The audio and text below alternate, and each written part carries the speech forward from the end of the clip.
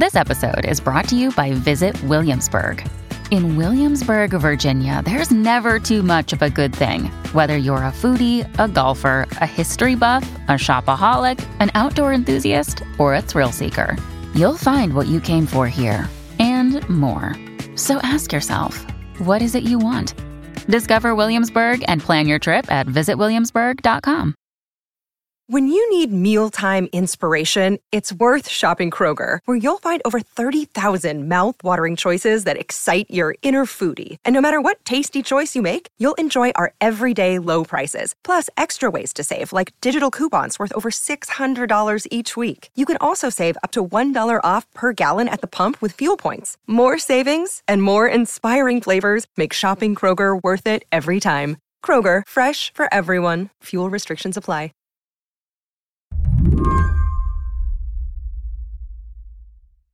Welcome to my 2023 Hinge Wrapped. This year I swiped or was swiped on 1,330 times, had 105 matches, was unmatched 18 times, went on 17 first dates, had 0 relationships, and said the words, "Why are men?" approximately 1 billion times.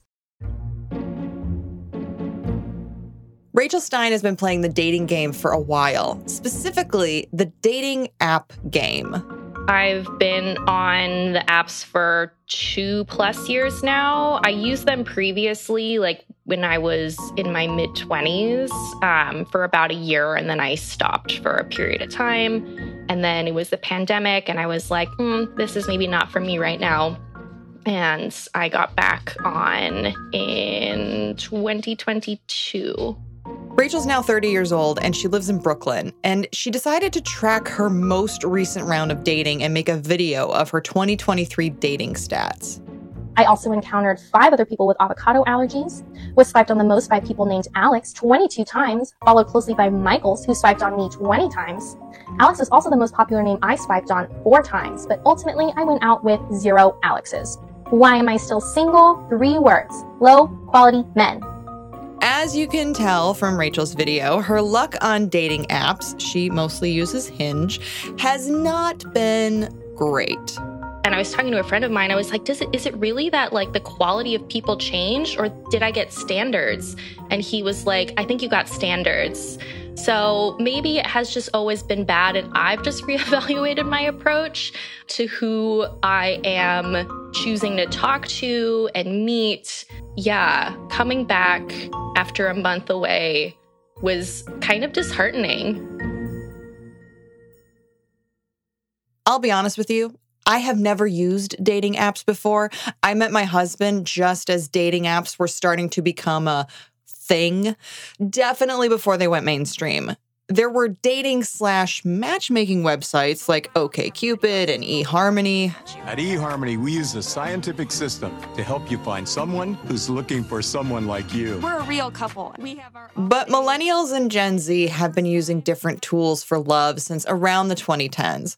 Apps that started booming when I got married, your Tinder, Hinge, Bumble, Zeus, God bless you. Those are where the kids are finding love. Or are they? Over the last few years, the internet seems to have fallen out of love with dating apps. If you come across a video that says that people that have to date right now are in the f***ing trenches, we mean it. None of us are desperate enough, girls, for Hinge dating. If you're someone who met their partner off a dating app at any point in the last year and a half, 2 years, just know that you caught the last chopper out of Nam. And the companies behind the apps are feeling the disconnect. According to a report by Morgan Stanley, the dating app industry has seen a fall off in user growth in 2023. And a survey of college students conducted by Axios and the Generation Lab in October of last year found that 80% of respondents do not use dating apps. Meanwhile, the apps are attempting to monetize a service that's long been free, introducing things like subscription models that offer unlimited swipes or provide boosts for your profile. And this is all further fueling users' negative feelings about the apps. So, what's dating like now? Are the singles flocking to IRL meetups? I have proposed to many friends and acquaintances. I was like, maybe let's go to like an in-person event and like meet people in person, or just like talk to strangers at bars. Radical idea. Absolutely radical. I know, it's crazy. Today on the show, with more singles willing to mingle but unwilling to pay for it, has America broken up with dating apps? I'm Shayna Roth, filling in for Lizzie O'Leary. You're listening to What Next TBD, a show about tech, power, and how the future will be determined. Stick around.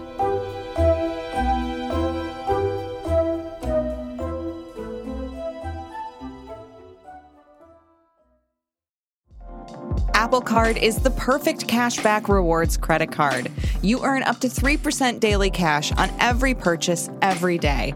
That's 3% on your favorite products at Apple, 2% on all other Apple Card with Apple Pay purchases, and 1% on anything you buy with your titanium Apple Card or virtual card number.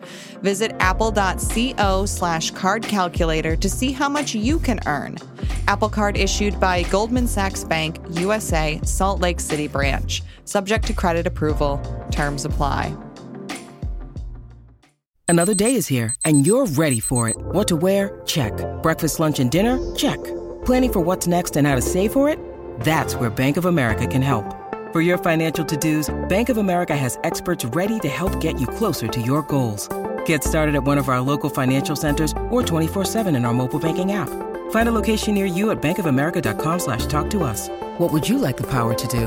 Mobile banking requires downloading the app and is only available for select devices. Message and data rates may apply. Bank of America N.A., member FDIC.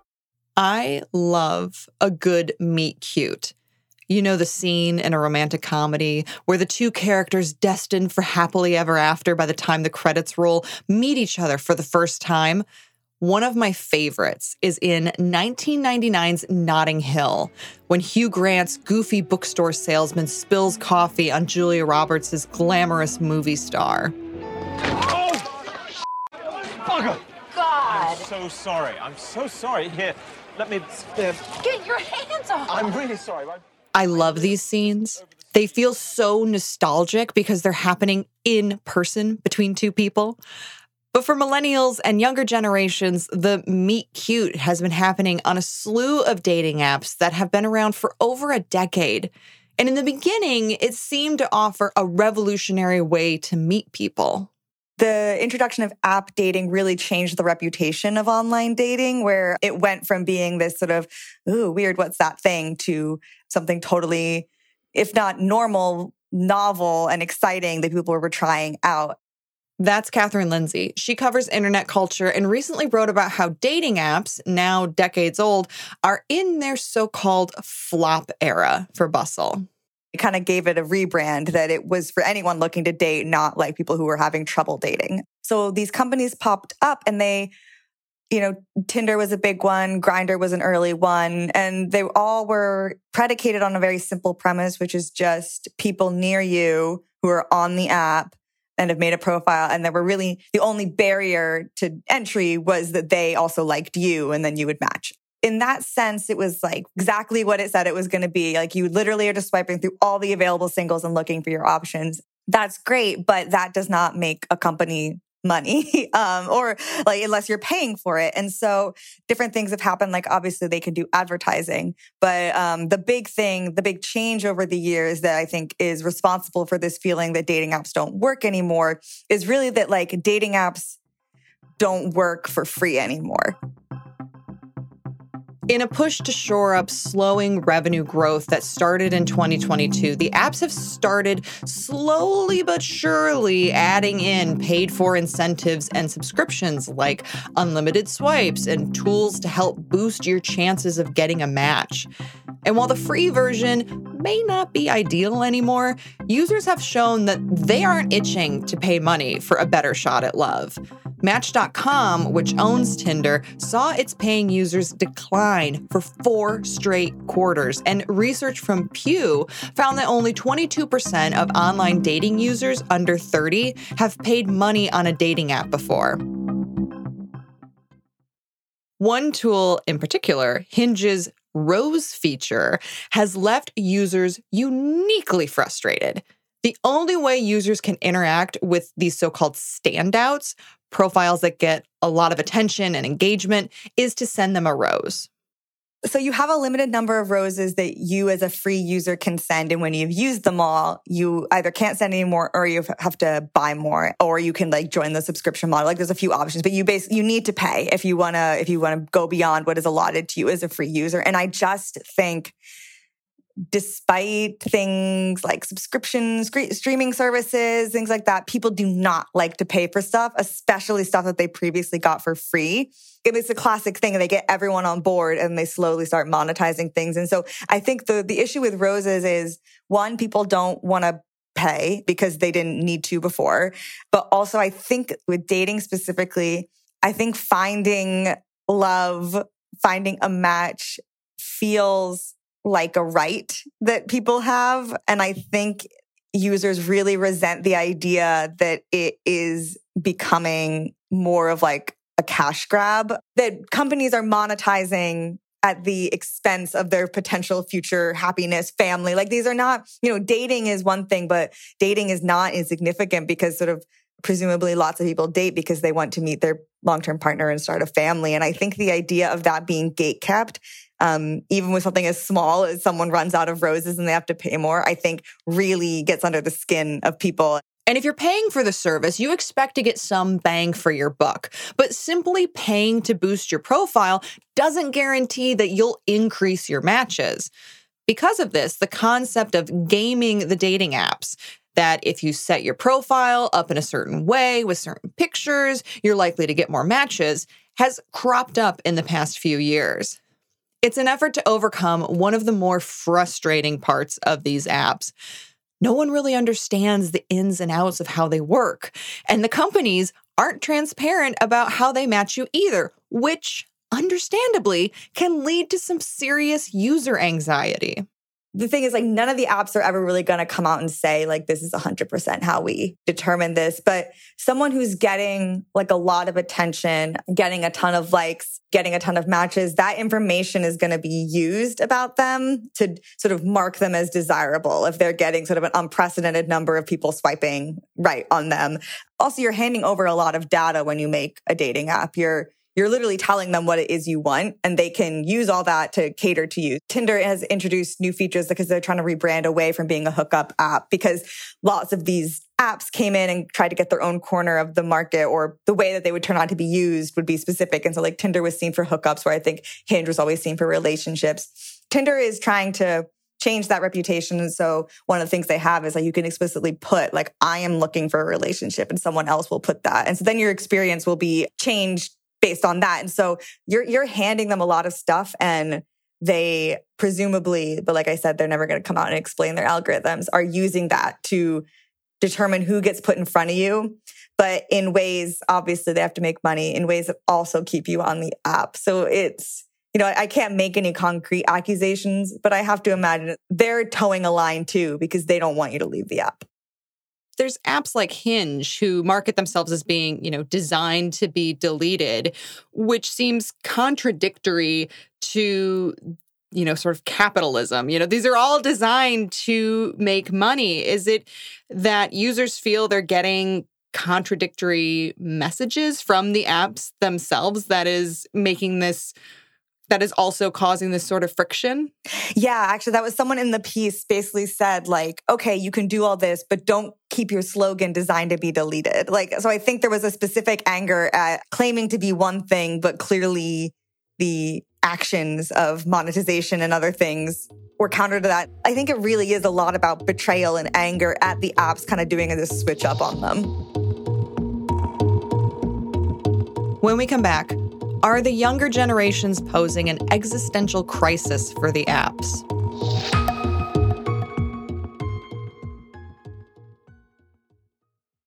This episode is brought to you by Progressive Insurance. Hey, listeners, whether you love true crime or comedies, celebrity interviews, news, or even motivational speakers, you call the shots on what's in your podcast queue, right? And guess what? Now you can call the shots on your auto insurance, too. Enter the Name Your Price tool from Progressive. The Name Your Price tool puts you in charge of your auto insurance by working just the way it sounds. You tell Progressive how much you want to pay for car insurance, Then they'll show you a variety of coverages that fit within your budget, giving you options. Now, that's something you'll want to press play on. It's easy to start a quote, and you'll be able to choose the best option for you fast. It's just one of the many ways you can save with Progressive Insurance. Quote today at Progressive.com to try the Name Your Price tool for yourself and join over 28 million drivers who trust Progressive. Progressive Casualty Insurance Company and Affiliates. Price and coverage match limited by state law. Families have a lot going on. Let Ollie help manage the mental load with new cognitive help supplements for everyone 4 and up, like delicious Lolly Focus Pops or Lolly Mellow Pops for kids. And for parents, try 3 new Brainy Chews to help you focus, chill out, or get energized. Find these cognitive health buddies for the whole fam at ollie.com. That's OLLY.com. These statements have not been evaluated by the Food and Drug Administration. This product is not intended to diagnose, treat, cure, or prevent any disease. Without the ones like you, who work tirelessly to keep things running, everything would suddenly stop. Hospitals, factories, schools, and power plants, they all depend on you. No matter the weather, emergency, or time of day, you're the ones who get it done. At Grainger, we're here for you with professional-grade industrial supplies. Count on real-time product availability and fast delivery. Call, click Grainger.com, or just stop by. Grainger, for the ones who get it done. Let's talk a little bit about the generational divide that's been going on here. It feels like the Gen Zers are coming in. The millennials have been hanging around for a while. I mean, some of the big players like your Grindr, Tinder, Hinge, I mean, they came out over a decade ago and they were largely apps that millennials used. How are millennials feeling these days about these apps?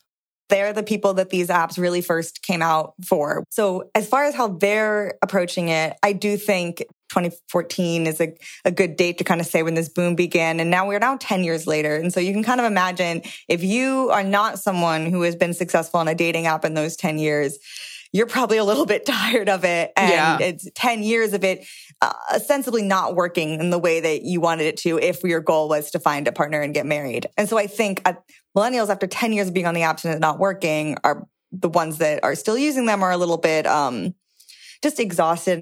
But it's not just that millennials are burnt out from their lack of success on dating apps. The younger generations are a wholly different group of users with different dating habits and challenges for the apps. They seem to be less interested in hookups. They want to use the app to find a relationship. So I think that's where you can see like Tinder doing its rebrand. There's a new app called Archer that is for queer users, but it's about for dating and friendship in the sense that they noticed a lot of queer people were using dating apps and leaving with a friend versus using it and actually meeting a partner. And it also is designed a bit more like a social media platform where people can sort of respond to prompts, share photos. It's a bit more interactive. And so both of those things are them kind of seeing how Gen Z is really native to social platforms. And so they want to have the dating app look like the social platforms they're already on.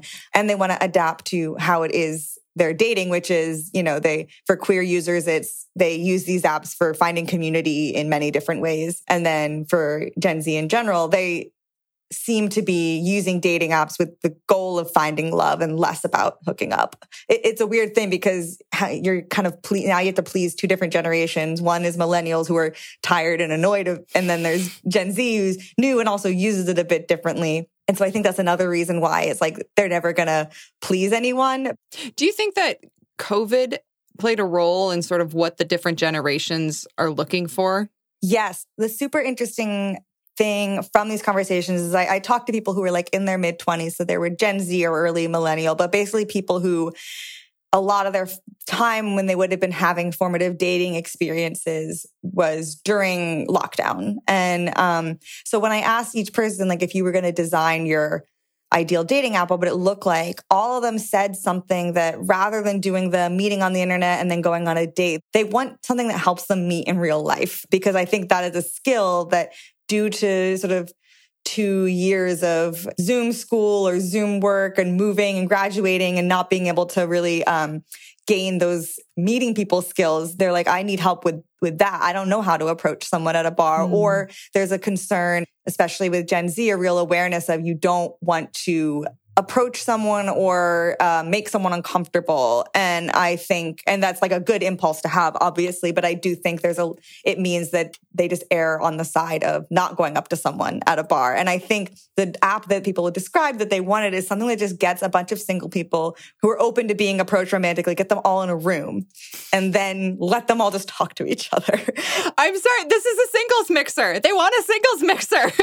And some of the apps are like getting on top of that. They're like, okay, we can do that. And so I know like Hinge just announced a fun. Tinder did like a summer series. So the apps are responding to it. But it's so interesting that like history just repeats itself over and over again. But they're familiar with apps. So like if the app can do it, then I'll do it. But I think if they were to see just like an ad for a singles mixer, they wouldn't go. But if Tinder's like, we're doing a singles mixer, they're like, well, I know Tinder. I'm familiar with that. So I will go to it. One can only hope that they bring back all of this results in like Jane Austen level balls coming back. Yes. That's what I'm hoping for. Yeah. I'm curious if you think that what has happened with dating apps and the prevalence of dating apps is in part due to sort of shifting norms around workplace dating. I feel like before the apps and even, as early as maybe 10 years ago, it was much more normal to date somebody that you work with. And now it seems like what is acceptable in the workplace has kind of changed a lot. And even just like in general, because of COVID, like whether or not we're in an office and like we even see our coworkers has changed. Do you think that's played a role in any of this? This isn't directly related to workforce, but I do think also a big part of this shift is just norms and expectations in general. I do think from some of the conversations I've had, the idea of you have to grow up, meet someone, get married, have kids, nuclear family is pretty gone. And some of the people I spoke to said like, one of the reasons why it can be hard, I think, to find someone and settle down is because there's not that pressure to find someone and settle down. And a lot of people have said, like if I don't find the person I want to be with, like if I don't find like my soulmate, then I will, there's obviously layers of financial privilege and other stuff to this, but they're like, I will have a kid by myself. The norms around like what success looks like, just like in life, doesn't necessarily include settling down with one partner, having a kid anymore. And I think that also changes the goal of dating apps for people or the role of them, where it's like, I guess if that doesn't work in the time frame they've allotted, they'll just figure out like having a family a different way. It seems like this could be a very existential moment for these apps, particularly when you've got these two very different generations, like trying to figure out like what they want and help them out and service them. Are they doing a good job with managing that and building up their reputations, or are they, a few botched singles mixers away from getting defunct? It's hard because it's like how well they are at helping people date almost has nothing to do with whether or not they're going to succeed, because it's like the outlook right now is Match Group, which owns a ton of these apps. They're not getting paying users. Their shares are dropping. The Bumble CEO just left. There's a lot. And like Field just did a rebrand that was like really disastrous.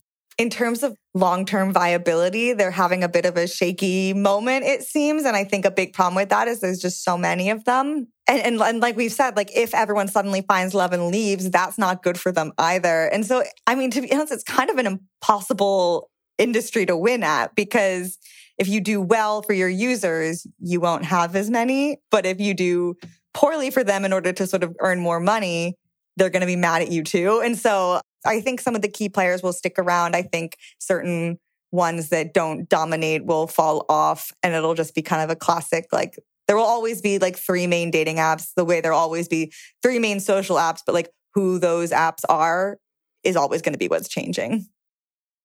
Do you think you would go back to dating apps if you found yourself single again? Oh, God.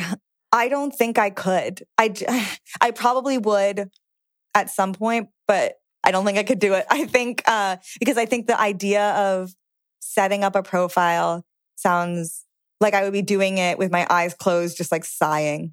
And I just think I would be so unhappy to be there. And that's not a good energy to bring into your dating life. Fair. And I've always been this like woo-woo, but I've always been like a big believer of the whole, like, if you're not forcing it, if you're not looking for it, it'll happen. And dating apps are like the ultimate forcing it, looking for it. And so for me, it just does not work. But also for the reasons outlined, it sounds like if I were to join now, I would like it even less than the first time I was on it.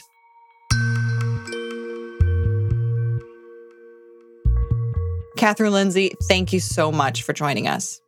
Thank you for having me. Catherine Lindsay writes about internet culture for the newsletter Embedded. And that's it for today's show. What Next TBD is produced by Evan Campbell, Anna Phillips, and Patrick Fort. Our show is edited by Paige Osborne. Alicia Montgomery is Vice President of Audio for Slate. TBD is part of the larger What Next family. TBD is also part of Future Tense, a partnership of Slate, Arizona State University, and New America. If you're a fan of the show, I have a small request for you. Become a Slate Plus member. Just head on over to slate.com/whatnextplus to sign up. We'll be back next week with more episodes. I'm Shayna Roth, filling in for Lizzie O'Leary. You can find me on Instagram and Threads. I'm at Shayna R.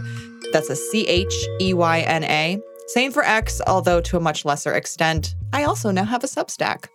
Thanks for listening.